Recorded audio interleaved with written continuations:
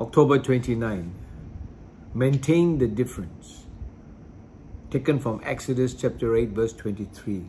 And I will put a division between my people and thy people.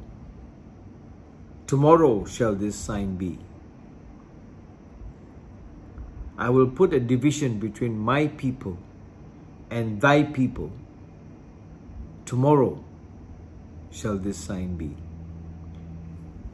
Pharaoh has a people which is the people of the world, and the Lord has his people which is the people of his kingdom. And we may dwell together, seem to far alike,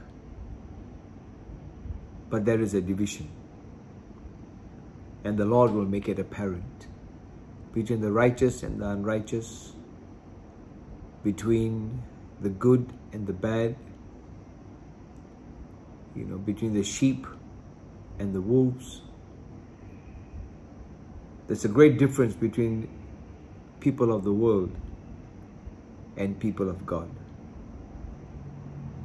And so what Charles Spurgeon writes is that it is very conspicuous in the conversion of believers when their sin is put away, while unbelievers remain under condemnation. From that moment, they become a distinct race, a distinct people who come under a new discipline and enjoy new blessings.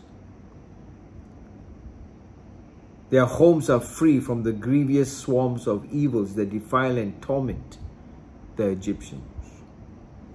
Rest assured, as believers, though we have troubles, we are saved from the swarm of worse troubles that infest our homes and our hearts of the servants of the Prince of Peace.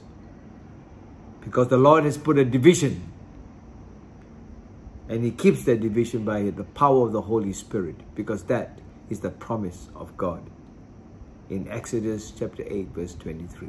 Amen.